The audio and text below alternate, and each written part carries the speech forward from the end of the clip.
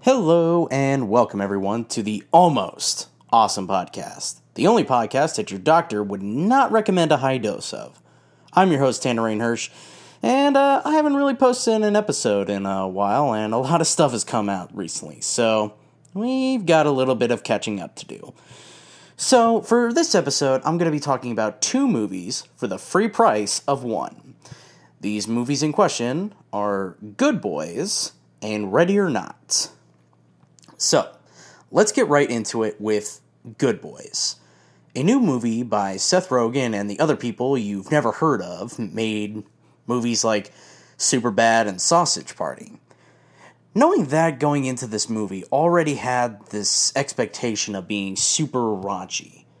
And that is certainly the case here, but what separates Good Boys from other movies like it is that it isn't as lowbrow and mean-spirited as other comedies have done in the past by the same group of people. This film actually shows a little bit more maturity than something like Superbad, which is ironic since the stars are literally 6th graders. The movie itself follows 3 tweens, Max, Thor, and Lucas. Each has their own defining characteristics, and we're really just one characteristic each because back when we were all in middle school, our tiny, dumb kid brains could only hold so much personality. Max is hopelessly in like with one girl. Lucas is all about following the rules, and his parents are also getting a divorce, which pretty much occupies his every waking thought. And Thor wants to pursue singing, but feels peer pressured by class bullies to take a sip of beer. We've all been there, kid. But this kind of setup, you get the classic and simple dynamic between the characters that, while used 1,000 times by now, can still be fresh when you update the humor to reflect the audience. Each of the boys wants something different, and at any given point, and that's where you get the core internal conflict of the movie. Even though you have similar interests with your best friends, you still want to pursue something you want, which can inevitably lead you on different paths than your friends. The goals are simple for the boys. They're going to a party where there is definitely going to be some kissing and beer going around. And I mean a beer. And trust me, when I know those things are going to be at a party, like smooching and a beer, that's enough to get me kind of worried. So like I said, simple, yet very high stakes. Max wants to kiss the girl that he likes. Thor wants to prove that he's tough by drinking 4 sips of beer, a feat that I struggle with personally. And Lucas just wants everything to stay the same and wants to keep a little bit of order in his life because of the divorce and reluctantly goes to the party. But none of them know how to kiss, so they end up spying on their high school neighbors to try and learn how to kiss, with a drone that belongs to Max's dad. But when the drone gets taken, and with the threat of grounding, and much worse, 0 knowledge of kissing, the boys set out to right their mistakes any way they can, which mostly involves stealing sex toys and sex dolls for their schemes. The movie is hilarious, and most of the comedy stems from the lack of knowledge and misinformation that the boys have, which inevitably leads them into even more trouble. It has some of the raunchiest humor I've ever seen, which does involve kids messing around with anal beads and using sex dolls that end up being kissed, which is really as gross as you think it is. But despite that, where I think this movie is more mature than other comedies is the fact that it's about maturity itself. The boys do some crazy stuff like buying weed at a frat house and running into freeway traffic. This leads to embarrassing moments involving their own insecurities about sex and also injuries like dislocated shoulders and black eyes. After they go through these ordeals, it makes each one of them realize that things went way too far and they reevaluate the things that they want. By the end of the movie, the boys come to the realization that they don't all want the same thing. and come face to face with the fact that they may drift apart as their interests grow and change. But they also realize that even when that happens, their bonds are still strong and their time together is as important as anything else. Which is a nice way to look back on your own embarrassing childhood and embracing and cherishing those moments, while also accepting change, which is what growing up is all about. So, a little bit of a quick review on that one, I understand. So, now let's get over to another movie that's been out for a while, and I know by the time this podcast has come out, these movies have been kind of out for a while, but there's something I think is worth talking about and noting upon on all three, or all two, that don't really need to go into huge discussions about. Now, let's take a movie that looks up another important part of growing up and marvel at this amazing segue that I have set up. Ready or Not. This movie is about a woman named Grace, played by Amanda Weaving, who is, what I found out during this movie, is the niece of Hugo Weaving. But, unfortunately, she doesn't have any cool lines like, Mr. Anderson. That's a Matrix joke. And I think I did it pretty well. So, anyway, Grace. She's marrying her love, Daniel. But this makes her nervous because it means marrying into her impossibly rich family, the Ladomas family? I don't know. They never really say it out loud too much, so I never really got how to pronounce it.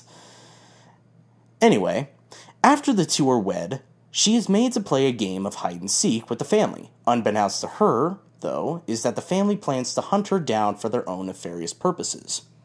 Now, I don't like horror movies so much, because a lot of them, at least from when I was growing up through the late 90s and the 2000s, either relied on gory torture porn like the Saw movies, Freddy Krueger, or Friday the 13th, or supernatural possession movies like Paranormal Activity or whatever Annabelle is about.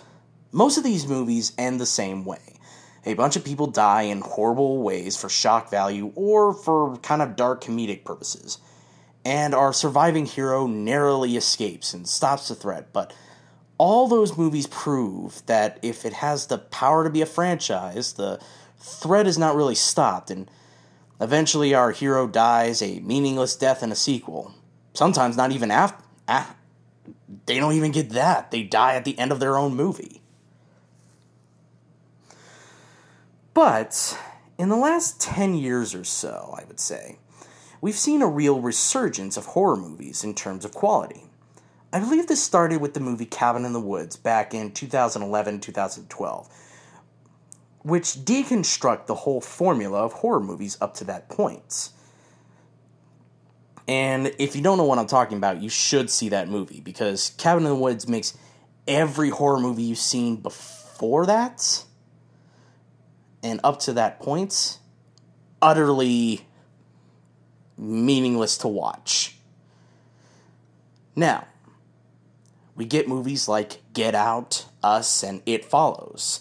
Movies that really capture everyone's imagination, that are near masterpieces, that either have something really deep and meaningful to say, or have interesting characters and interesting dynamics. And instead of trading in shock value and gory details, it's more about the menace of what's going on and the sheer dread that the audience feels for their main characters, turning it into more psychological thrillers than anything else. Even our schlockiest and goriest movies have changed by leaning into the absurdity of it all and not taking itself too seriously, like The Purge or Happy Death Day. Ready or Not follows somewhere in the middle of these movies, with the characters aware of the absurd nature while also keeping the tensions high. It doesn't mix as perfectly like Get Out or Cabin in the Woods. There aren't as many tense moments in this film when I feel like it could have. But what this film does do well is make you care about Grace, who is our main protagonist.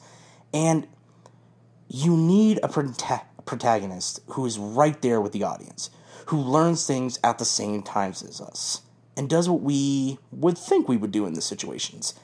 She never does anything stupid that would make us scream at the screen and go, "Don't, you idiot!"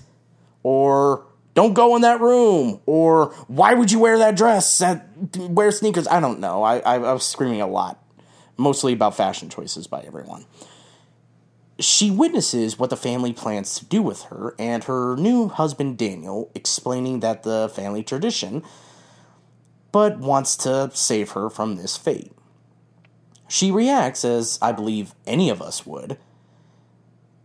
Every move she makes, we understand her thought process. At one point, she is trying to get out a window and to escape, but decides against it because it would draw attention to her. And all of this is done non-verbally, which is the result of great acting and competent directing.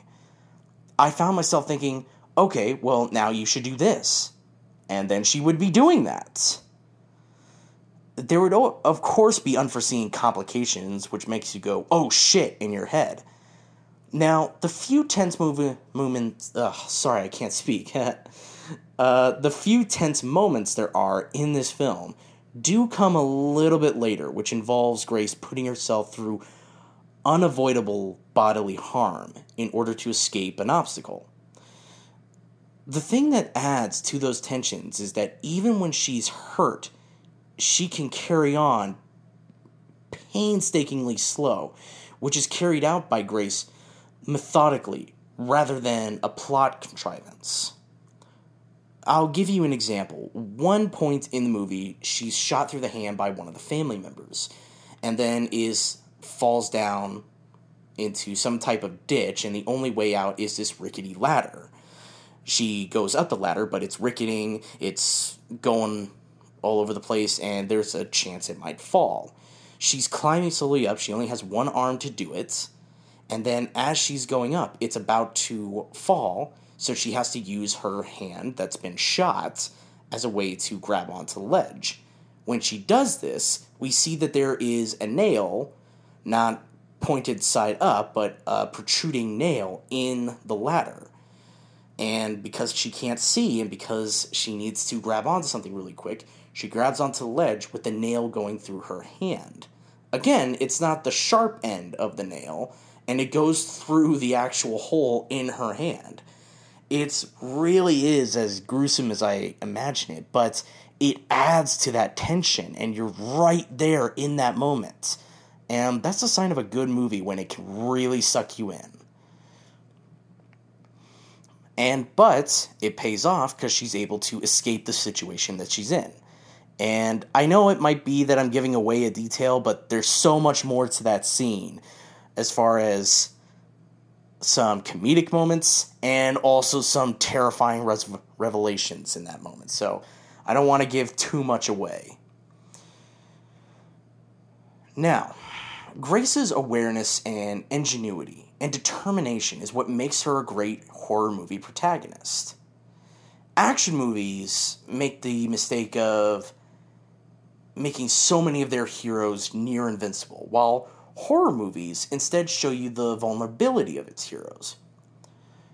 What a lot of the horror movies are doing now is combining some of the attributes of both kinds of heroes, showing that they are capable yet vulnerable. One example is that in the movie Get Out, the main character Chris, after going through so much ordeal and is captured, minor spoilers for Get Out, but seriously, if you haven't seen that yet, what are you even doing? But near the end of the movie, he starts fighting back, which is something I've noticed in a lot of these films, including It Follows, Us, and a lot of the other movies, even Cabin in the Woods.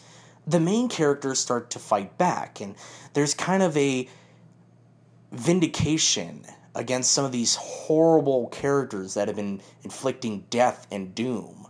And it makes it really satisfying. And that's one of the things I can say walking away from this movie. The ending is extremely satisfying.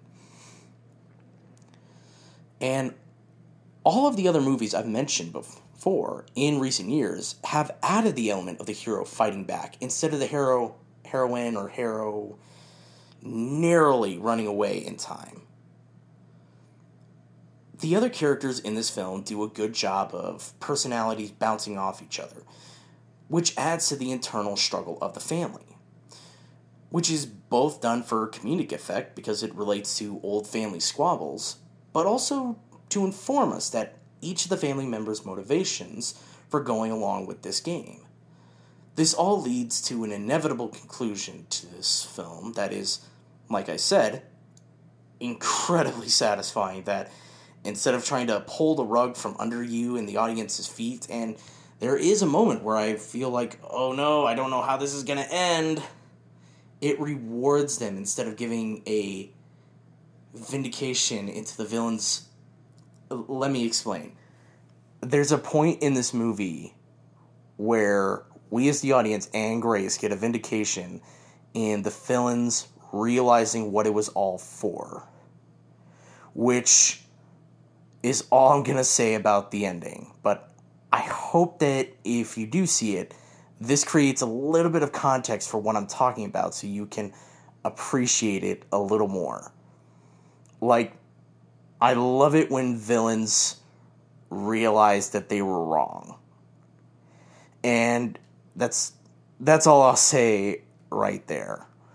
But luckily that does not give away the ending to this film. So it does make it really worth it.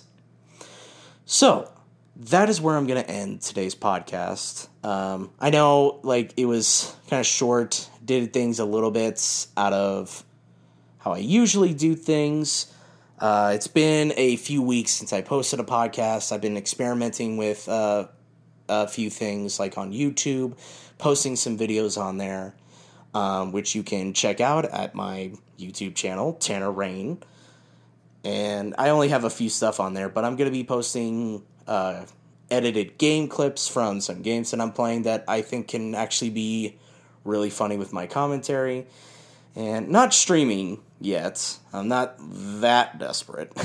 But I think these are just fun things to share, and I want to share it all with you. So you can check out for that. I'm going to be posting a few different kind of videos this month. More about some TV and video game reviews, because honestly, there aren't a lot of movies coming out in the month of September that I'm really looking forward to.